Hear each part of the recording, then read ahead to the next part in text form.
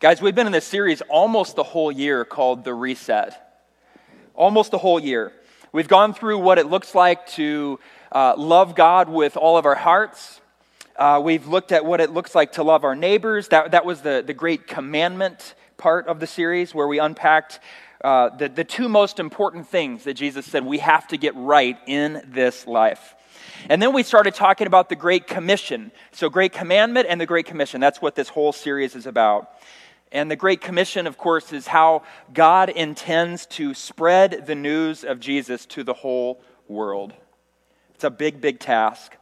I think it's really important for us to always come back to what that message actually is. It's a pretty simple message, but sometimes we kind of convolute things, don't we? What is that message? What is the message of the gospel? Paul tells us plainly, 1 Corinthians chapter 15, what that is. He says, "Now, brothers and sisters, I want to remind you of the gospel I preached to you, which you received and on which you've taken your stand." We have to be reminded of what the gospel is because it is our natural tendency to turn everything back and make really life about us. And that's actually what the gospel came to liberate us from, was us. We needed to be rescued from ourselves. But we still go back to ourselves when we aren't reminded. So Paul is reminding us of the gospel he preached to us, which we received, on which we now have taken our stand. He continues, he says, "By this gospel you are saved, if you hold firmly to the word I preached to you. Otherwise, you have believed in vain." There are some of us who grab a hold of a gospel that's actually not the gospel from this book. And that gospel does not save us. We need to hear this, guys. There is the gospel, and there are the gospels that we want it to look like. And those things do not save us. At very best, those are self-help, but honestly, those things lead to destruction. Verse 3, Paul continues, "For what I received, I passed on to you as of first importance." And here's what that is, that Christ died for our sins according to Scriptures. He really died for our sins. That he was buried. That he was raised on the third day according to the Scriptures. Okay, very important things. He basically came and he did exactly what he said he was going to do. Only God, right? Only God can do that. So far we've talked about how the gospel impacts us personally, and I shared on that. I challenge you to look back at your life, and I hope you've done that, to see the fingerprints of God in your life that you can look back at now and you know that God was preparing you to receive his Son. God isn't trying to hide himself from you. He is leaving you clues along the way, preparing you, softening your heart, working on that soil to get you to be able to receive him all along the way. Fingerprints of God, preparing you to say yes. And then last week, Steve shared about the gospel of the kingdom, which is the working out of the spread and the reign of Jesus in our world. That should look like something. If we have received this gospel, this gospel should go out and make a difference in this world.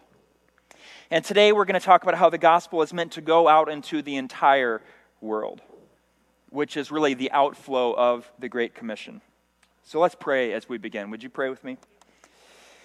Father, I pray, Lord, that you would empower me with words straight from you. Lord, at any point as I'm speaking, I pray that you would redirect me or direct me, whatever I need.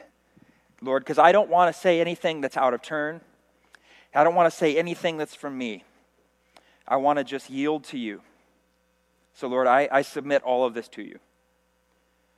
And I pray, Father, by the mystery and the power of your Holy Spirit, that you would work in this place. I pray, Lord, that for skeptical people today, God, that you would speak specifically to the questions that they have in their hearts that they've been afraid to share.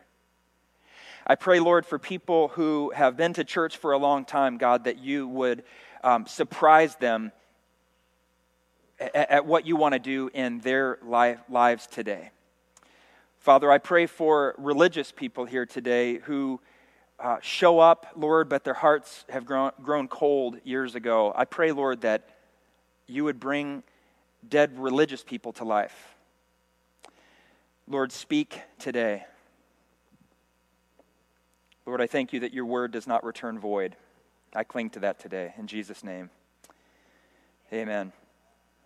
We're going to look at a passage of Scripture today that shows one of the key ways that God spreads his gospel. It really is his doing. Now, he says he uses us, but he empowers us to do the work that he wants to get done.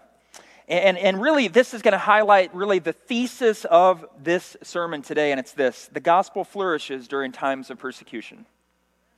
The gospel flourishes during times of persecution. And I also have no doubt in God's great plan that he knew that we would speak on the spread of the gospel in the month of November, which is widely recognized around the world as a time to set aside to pray for the persecuted church. That's only God's plan could bring about something like this. So today that's going to be our focus. And we're going to look at one main passage. It's Acts chapter 8, verses 1 through 25. It's long, but I need you to stick with me. And we're going to draw some conclusions on how God spreads his word throughout the world. Acts chapter 8, verses 1 through 25. It says, "And Saul approved of their killing him." Now, who is this person who was killed? It's Stephen. Stephen was the very first martyr of the church. Martyr meaning he was killed for his faith. Also, I think it's interesting to point out that Stephen was a deacon. So who still wants to be a new deacon in our church? I don't think that'll happen, but I can't make any promises. It says, "On that day, a great persecution broke out against the church in Jerusalem, and all except the apostles were scattered throughout Judea and Samaria. Godly men buried Stephen and mourned deeply for him, but Saul began to destroy the church. Going from house to house, he dragged off both men and women and put them in prison. Those who had been scattered preached the word wherever they went. Philip went down to a city in Samaria and proclaimed the Messiah there. When the crowds heard Philip and saw the signs he performed, they all paid close attention to what he said. For with shrieks, impure spirits came out of many, and many who were paralyzed or lame were healed. So there was great joy in that city. Now for some time a man named Simon had preached sorcery in the city and amazed all the people, had practiced sorcery in the city. He didn't preach it, but that's really what it is, right? And amazed all the people of Samaria. He boasted that he was someone great. And all the people, both high and low, gave them their attention and exclaimed, 'This man is rightly called the great power of God.' They followed him because he had amazed them for a long time with his sorcery. But when they believed Philip as he proclaimed the good news of the kingdom of God and the name of Jesus Christ, they were baptized, both men and women. Simon himself believed and was baptized. And he followed Philip everywhere, astonished by the great signs and miracles that he saw. When the apostles in Jerusalem heard that Samaria had accepted the word of God, they sent Peter and John to Samaria. When they arrived, they prayed for the new believers there that they might receive the Holy Spirit, because the Holy Spirit had not yet come on any of them. They had simply been amazed in the name of the Lord. They had been amazed. Wow. Let me try that again. I'm amazed when people are baptized. Just saying. They had simply been baptized in the name of the Lord Jesus. Then Peter and John placed their hands on them and they received the Holy Spirit. When Simon saw that the Spirit was given at the laying on of the apostles' hands, he offered them money and said, 'Give me also this ability so that everyone on whom I lay my hands may receive the Holy Spirit.' Peter answered, 'How much?'" Just kidding, he didn't say that. He said, "May your money perish with you, because you thought you could buy the gift of God with money. You have no part or share in this ministry because your heart is not right before God. Repent of this wickedness and pray to the Lord in the hope that he may forgive you for having such a thought in your heart. For I see that you are full of bitterness and captive to sin." Then Simon answered, "Pray to the Lord for me that nothing you have said may happen to me." After they had further proclaimed the word of the Lord and testified about Jesus, Peter and John returned to Jerusalem, preaching the gospel in many Samaritan villages. So what can we take from this passage right here in 2019, almost the end of 2019 as we go into 2020? What can we take from this passage and be transformed today? And there are a few really key ideas that stick out to me, and here's the first one. God's word is trustworthy. God's word is trustworthy. You might be saying, so how do you get there? Well, here's the thing. We talk about this almost every Sunday that we preach straight from the Bible. There's a reason that we say that. We talk about preaching from the Bible because we believe that it's more than a collection of stories. It's more than that. It is historical, but it's more than a collection of stories. It's also more than a bunch of morals. It's not just about, do this and everything will be great, do that and everything will be bad. Be a good person. It's really not the message. But it is the heart and the mind of Christ in written form. The Bible is the heart and the mind of Christ in written form, and it has the power to change us from the inside out when we read it. It's empowered by the Holy Spirit. It's the only book, I've said this many times, it's the only book where the author is with you while you read it. That's pretty amazing, right? We go to book signings, right, because we want to get close to the author. We wait in long lines at Barnes & Noble, the only one that exists still in the U.S. It's like downtown Naperville. Everything else is online. You don't get to hang out with authors too much. But the Bible, God is with us when we read it. Do I understand that? Absolutely not. Do I often sense that He is with me? Nope. But I do believe that He is, because He who says it is faithful. He's a faithful God. He shows that over and over and over. So it's more than a collection of stories. It's more than morality. It is the heart and the mind of Christ in written form, empowered by the Holy Spirit to change us from the inside out. But we don't expect you to believe that just because we say it. Okay? You should be checking every single thing in Scripture so that you can see what's true and what's not. In Scripture, it's told, don't just believe it because your leaders say it. I agree, because I can totally miss something. Anybody who speaks up here is infallible, which means that we will screw things up. I don't believe we're intending to screw things up, but we will screw things up. Okay? We'll do it. Thank you so much, Rachel. It's just true. We'll mess things up. So we encourage you to go to the source, which is the Word, and check to see if what we're saying is true. I want you to take a look at something that is fascinating to me, and it's my prayer that this will encourage you to take some steps in your trust in God and in His Word. Okay? Let's do that today. The Great Commission, some of Jesus' last words to His disciples, they were recorded in Matthew 28, 18 through 20. You've heard this before. We're going to read it again. It says, "Then Jesus came to them and said, 'All authority in heaven and on earth has been given to me. Therefore go and make disciples of all nations, baptizing them in the name of the Father and of the Son and of the Holy Spirit, and teaching them to obey everything I have commanded you. And surely I am with you always to the very end of the age.'" Now that is an action passage, isn't it? It's full of action. In other words, Jesus is saying, this is what you're going to do. This is the mark that is going to be on you if you are one of my followers. This isn't just for a few people. This is for all of you who believe this. It's not for just a couple of pastors or a few elders or some deacons. This is for all of you. The message is entrusted to you. Go out and do this. It's going to take all of you to spread this message and show people the reality of the gospel of Jesus Christ. Don't just sit around, get in the game. And then in Acts chapter 1, verse 8, Jesus gave more specifics as to how His plan for redemption was going to roll out through the world. And it says this, "But you will receive power. You will receive power when the Holy Spirit comes on you, and you will be my witnesses in Jerusalem and in all Judea and Samaria, and then to the ends of the earth." It's a very specific plan. And in Acts chapter 8, the very first verse, it says this, "And Saul approved of their killing him. On that day, a great persecution broke out against the church in Jerusalem, and all except the apostles were scattered throughout Judea and Samaria." I really want you to connect all those things. We have the Great Commission, and then He says how He's going to do it. He's going to pour out His Spirit and empower people, and they're going to go. Well, and then in Acts chapter 8, they went, but not because necessarily they wanted to. But bad things were happening and they were scattered. They were running for their lives. God does not mess around. He doesn't mess around. Down to the detail of the order of the places that will hear the good news. The very specific order.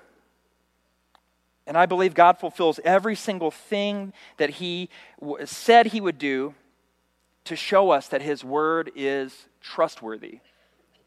God's word is trustworthy, which means that He is too. God's word is trustworthy, which means that He is too. In the Gospel of Mark, chapter 13, verse 31, Jesus punctuated this point when He said this, "Heaven and earth will pass away, but my words never will." Heaven and earth will pass away, but my words never will. Grab a hold of how significant that is. The God who is known as the Word will keep His word. He guards His word. He protects His word. He does not make hasty promises. He doesn't say something and then not show up. The way He says it will happen with our agreement or our reluctance. He will get it done because He is the one who is faithful. Here's our second takeaway today. Preaching is every Christian's job, but we don't tend to do it until Jesus is all we have. Hear that again. Preaching is every Christian's job, but we don't tend to do it until Jesus is all we have. Let's be honest, some things are best left to the professionals, right? Preaching's not one of them.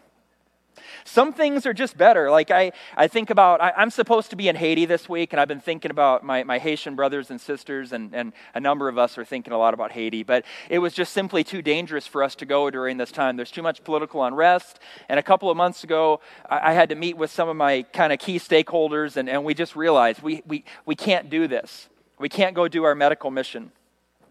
And I think I've been thinking about things like surgeries and all the things that we do in Haiti, and I just long to be there. But I don't perform surgeries. Do you know why? Because even though some of my Haitian friends insist on calling me Dr. Pastor Neil, I recognize that I am a pastor and I am not a doctor. And it's joked that I might play one in Haiti, but I don't. I'm not a surgeon, so I don't do surgeries. I can do really menial tasks that help the surgeons, but I'm not a surgeon. And I'd highly recommend that if you need surgery, that you go to someone who is board certified to do surgery. Don't talk to someone who offers coupons in the local paper for surgeries. It's just not going to turn out well for you. But God has this really interesting way of doing things, doesn't He? He picks those of us who aren't good at a whole lot of things, and He says, yep, I want you. You're uniquely qualified to share my word because you were really bad before. And you once had a terrible reputation, and you did all the things that I don't want you to do as a follower of mine. But because my Spirit indwells you, I'm going to use you to amaze the world. That's what God does. He has this way of flipping around the narrative, doesn't He? He uses those of us who really have no business doing this, and He makes foolish the wisdom of the wise. People that think they're too wise for the gospel, He uses the people that would be picked last on the team, and He says, that's my boy, that's my girl. And He uses us. I want you to notice something that happened immediately after the great persecution that struck the Christians after Stephen had been stoned to death. Verse 4, we're going to say it again. Those who had been scattered preached the word wherever they went. Now, some of us might think, hey, if you were being persecuted for sharing this, wouldn't you think that if you went to the next place, you would just play nice? Okay, I get it. I won't say anything else about Jesus. Hey, I know that offended you. I'm not going to talk about Christ. I want you to remember who had been scattered. It was everyone except the apostles. The apostles were the original members of the faith. It wasn't them. It was the people who had heard the message from the apostles who were scattered. And then where were they scattered to? Well, because God's word is trustworthy, they were scattered. They went from Jerusalem to Judea and Samaria, and then beyond that, the rest of the world. The message of the good news of Jesus Christ is not it's not a message for the few to the many. It is a message for all to hear and believe and to share. It's not to be this top-down, top-heavy, well, we just have to listen to a couple of people and then do whatever they say. No. It is for you to hear and for you to go. It's for you to hear and receive and believe and go and spread. And not just for you to spread, but for everybody that you share the gospel with. It's for them to spread because we all have different spheres of influence in this world. And we're all uniquely designed by God to be where we are at any moment because He's trustworthy. And He is getting done what He said He's going to get done, to spread it from Jerusalem to Judea and Samaria and to the ends of the earth. But it means we actually have to share it. I know Steve shared last week about how it's a show and tell. It's more than about just living the life. And I get why we want to just live it and hope people will talk to us about it. Here's why. Because for a long time, we see the people in our faith that talk a great game, but they don't live it out. So we're hesitant to identify with that kind of faith because we don't want to be hypocritical. So we just think, I'll just live it out and hopefully people will talk to me. But that just because others have been hypocritical doesn't mean that you're supposed to stay in this kind of like weak vein of being unwilling to say anything. No, we're called to proclaim it because people won't believe it unless they hear it. They won't believe it unless they hear it. Now we have to live it too, but we don't get out of speaking it. This is the importance of sharing the gospel. Paul said this in Romans 10, verse 14. How then can they call on the one they have not believed in? And how can they believe in the one whom they have not heard? And how can they hear without someone preaching to them? Remember, we're all called to go. We're all called to share this message. It's not just for a few professionals. Ephesians 2:10 says that we were created in Christ for good works that God prepared for us to do long ago. So after you receive the Holy Spirit, He does a work in you, and He has uniquely positioned you to go into the world to reach people that no one else God has designed to reach except for you. He's designed you to do it. I think it's powerful to be a part of a big story like this. To me, it's exciting that He wants all of us to play specific roles in your schools, in your workplaces, in your homes. He's called you to represent this gospel. It's not a boring faith when we do these things. It's boring when we hear messages and then we are stagnant and we don't do anything with it. That's boring. If your faith is boring, I would bet you haven't shared it recently. If your faith is dull, I bet you haven't gone to your neighbors to talk to them. Don't just talk at them. Get to know them and love them and be with them. And God will show you how to talk to them. Notice the people around you. You'll see brokenness everywhere you go if you just open your eyes. Be Jesus to them and then be willing to share when it's appropriate. That's what He's called us to do. It's a show and tell, like Steve said. C.S. Lewis wrote in Mere Christianity that Christianity, if false, is of no importance. Agreed. And if true, of infinite importance. Here's what that means for us. Our faith was never meant to be just kept to ourselves. I like when I hear people say, this is what I believe, but I don't really talk about it because it's my faith. It's personal. It's personal to me. Man, have you met Jesus? If your faith is just personal to you, I encourage you to look outward and see the people that He's called you to reach. Our faith was never meant to be just a private experience, but it was meant to be a public display of changed lives and hearts that are now reoriented and turned towards the Lord. And when your heart is turned towards the Lord, you will always turn it back to people, every single time. You can't love God and hate your neighbor. You can say that you love God and hate your neighbor, but I can tell you, you're just fooling yourself. If your faith is not motivating you to go out and reach people around you and love people like Jesus did, then it's not the gospel that you're propagating. We're called to be ambassadors of Christ. We have been given the job of representing Jesus to the world. That's a big job. And what's interesting to me is the places on earth where the gospel is spreading the most. And again, the gospel, remember, it's Jesus lived, he died, he was buried, and he rose again on the third day. That's the gospel. What's interesting is that the gospel is always spreading where persecution exists. And I think there's a really simple reason for it. Because Christians, people that identify with the name of Jesus in places where it could cost them their lives, they're real. There'd be plenty of us that would have a hard time saying that we're Christians living in those places. You find out who's real really quickly when there's gunfire. You find out who's real really quickly when your family's relationships disappear when you say that you believe. You find out who's real really quickly when your job says, I'll fire you because you're a Christian. When your livelihood is stripped away.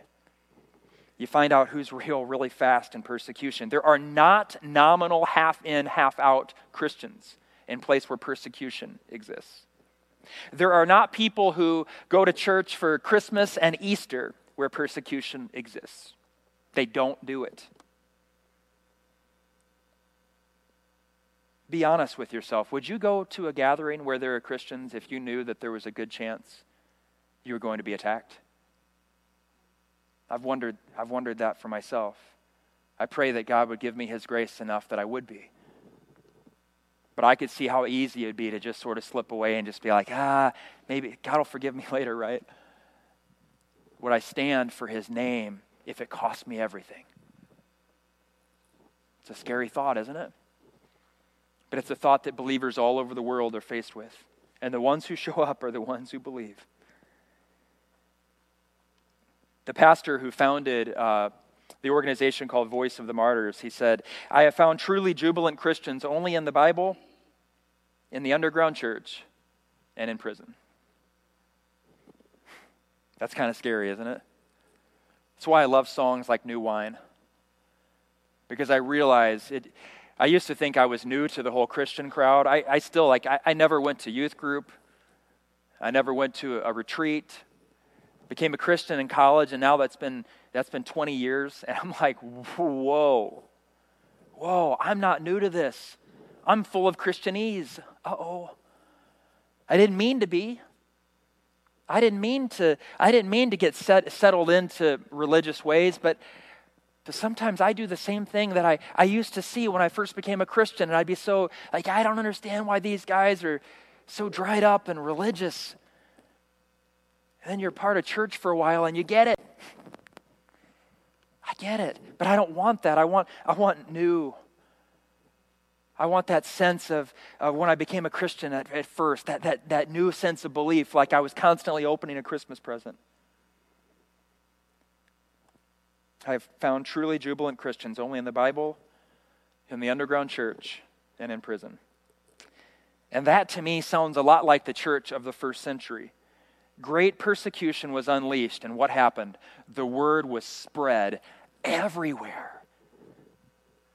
The believers were scattered, and they preached everywhere that they went. Guys, can you imagine if we were a church like that? Can you imagine if all of us took this, owned this as our personal responsibility, that we didn't just put it on a few people, but we said, we want to be like that. But in order to be like that, we're going to have to be so dependent on Jesus and recognize that he is truly our only safe place. We won't do this until we realize that he is the only one. Can you imagine what it would be like if you had no possessions and you wandered from city to city looking for refuge, but you found none? You were tired everywhere you went and you looked for refuge and you didn't. Really quickly, you would realize that God is all that you have. Really quickly, you'd realize that. And once you grab a hold of that, suddenly your priorities would reflect it and you would preach it, because what you truly believe is what you're going to say and how you're going to live.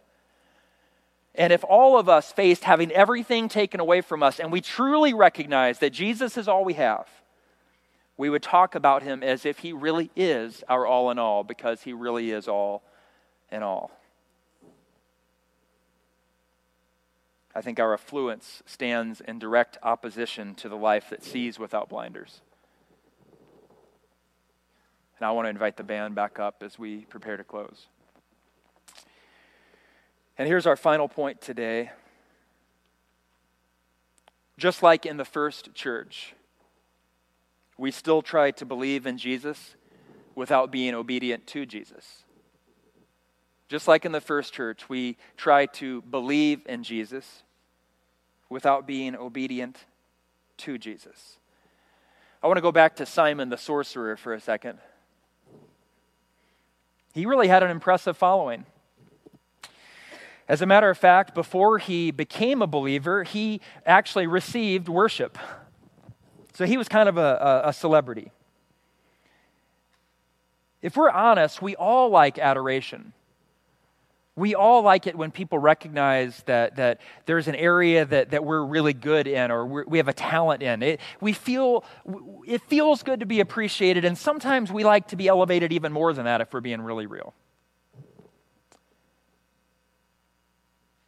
But there's really no room for that in the lives of those who are surrendered to the risen Jesus. There's no room for it. But just like today, it was hard in the first century for people to let go of those things. People are all the same, century to century, if you notice. We all have the same strengths and weaknesses. We all have pride, and we're all humble. Like, that's the human experience.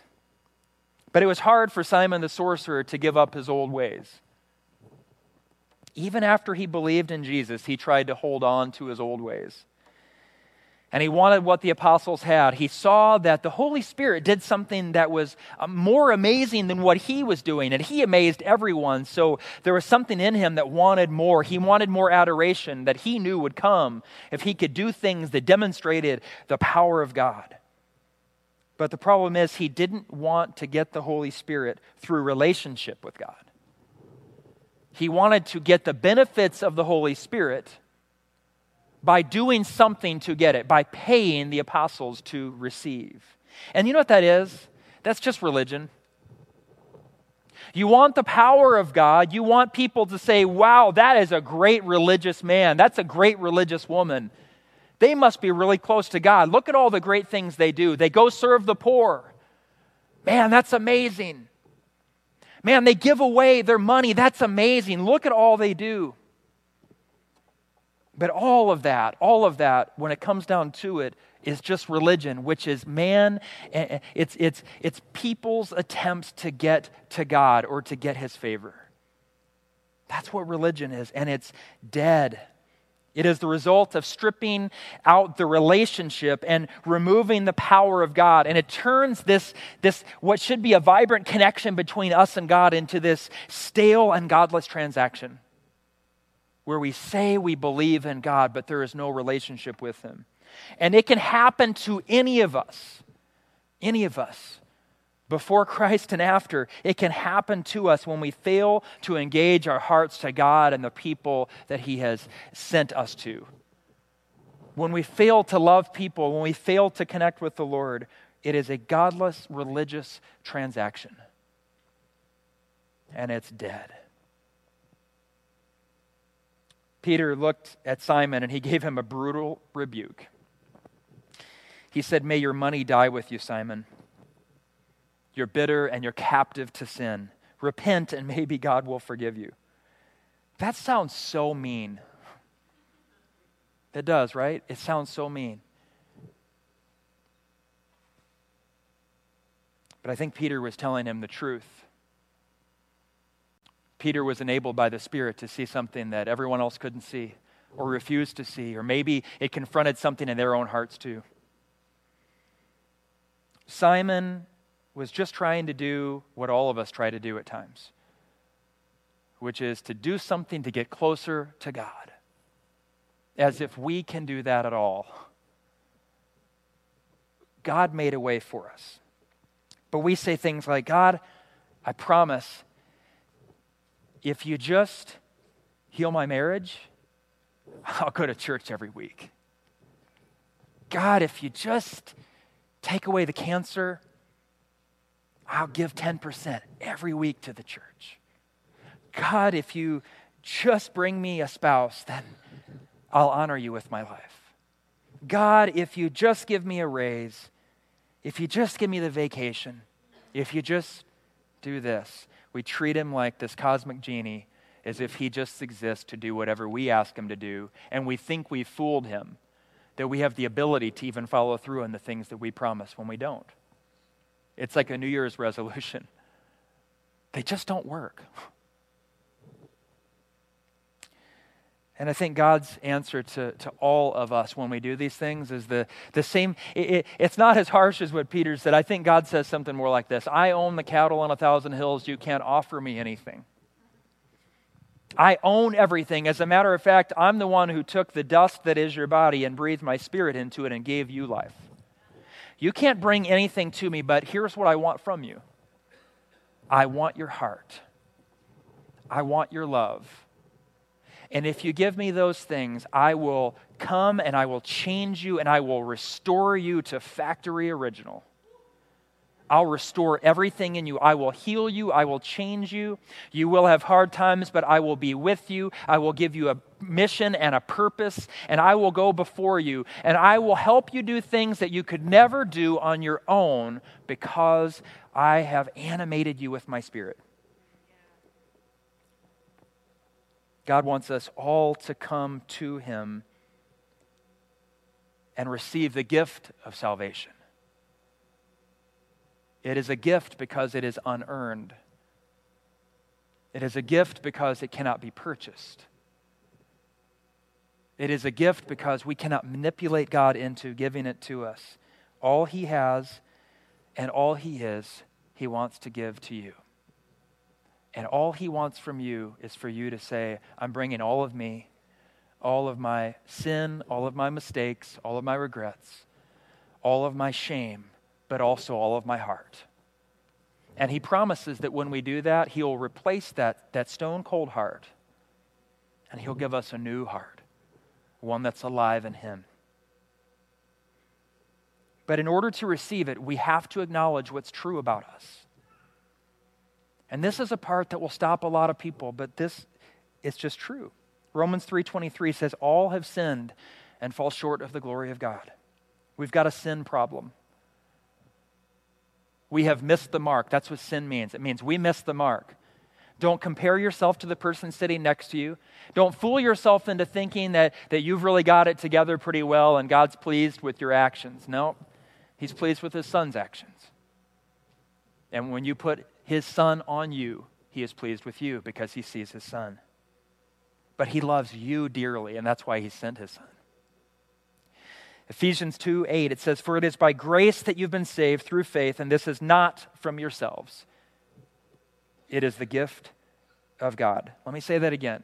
For it is by grace that you have been saved through faith. This is not from yourselves. We need to be reminded. It is not because of how good you are. It's not from yourselves. It is a gift of God. Here's some really good news. All of us have made Simon's mistake. All of us, since becoming Christians, have made Simon's mistake. And Simon had the chance to repent, and we do too. Isn't that beautiful? I want everybody to stand together. We're going to pray for a few things today as we close.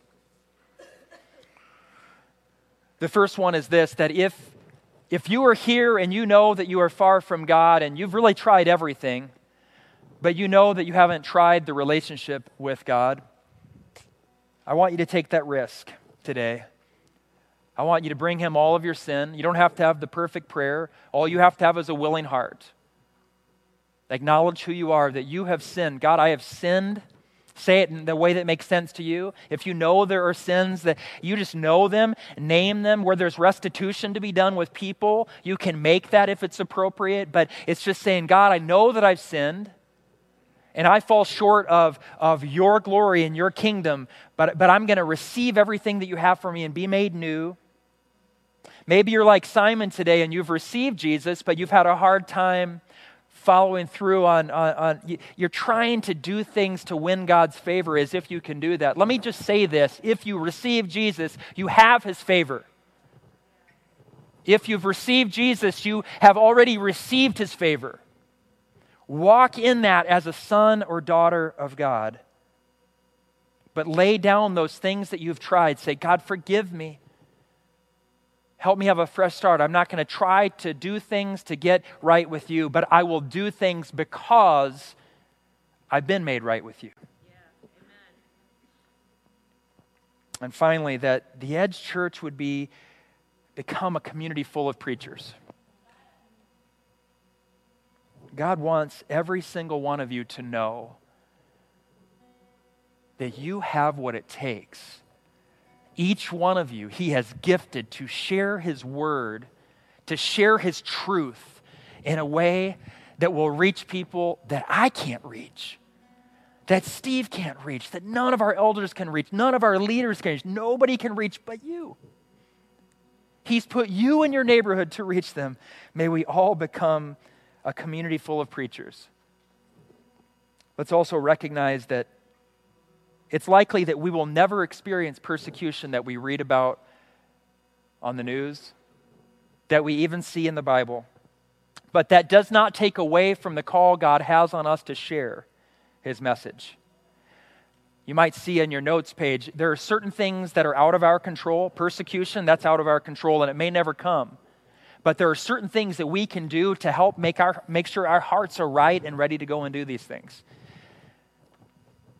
Let's just surrender today. Can you just, as a mark of surrender, just hold your hands as a representation of the posture of your heart. Just hold your hands up and just surrender everything to the Lord today. Let's just ask him for a fresh wind and fresh fire for our hearts. Father, it is remarkable to me that you want to use us. It is not what I would do, but it is what you have chosen to do. Lord, we surrender today. God, I pray for anybody who has not received your Son and his forgiveness and the Holy Spirit. Lord, I pray that you would just do a great work in people's hearts. Lord, turn your children back to you and accomplish in them the impossible. God, for those of us who have grabbed a hold of a religious spirit, one that attempts to manipulate you to get something from you because of what we've done, Lord, help us to lay down our transactions and receive again. God, we thank you that we can't do anything to get to you, but we receive all of your goodness. Father, for those in this place, Lord, that are scared to proclaim your word, I pray for a holy and bold fire to fall on those people. There are people here who are sensing callings. There are people here who feel like they can't speak. God, give them the boldness and the spirit that you gave to Moses. It doesn't matter if they have all their words right, God, but your spirit is all that they need to hear and become preachers of your word. Lord, give callings and boldness today. Make us a community that preaches your word and lives your word. I pray for an increase of power and an increase of the move of your Spirit, God. That we would see more healings. That we'd see restoration. That we'd see your kingdom come to this place and spread like wildfire like it did in the book of Acts. God, I pray for more things to happen like they did in the book of Acts. May you do that today. God, get us ready for it. Get us ready for it. As we get ready to go into a new decade, God, it's 2020. It's perfect vision. Get us ready for that. Prepare us, God. And may everything that we do be seasoned with love, or it is worthless.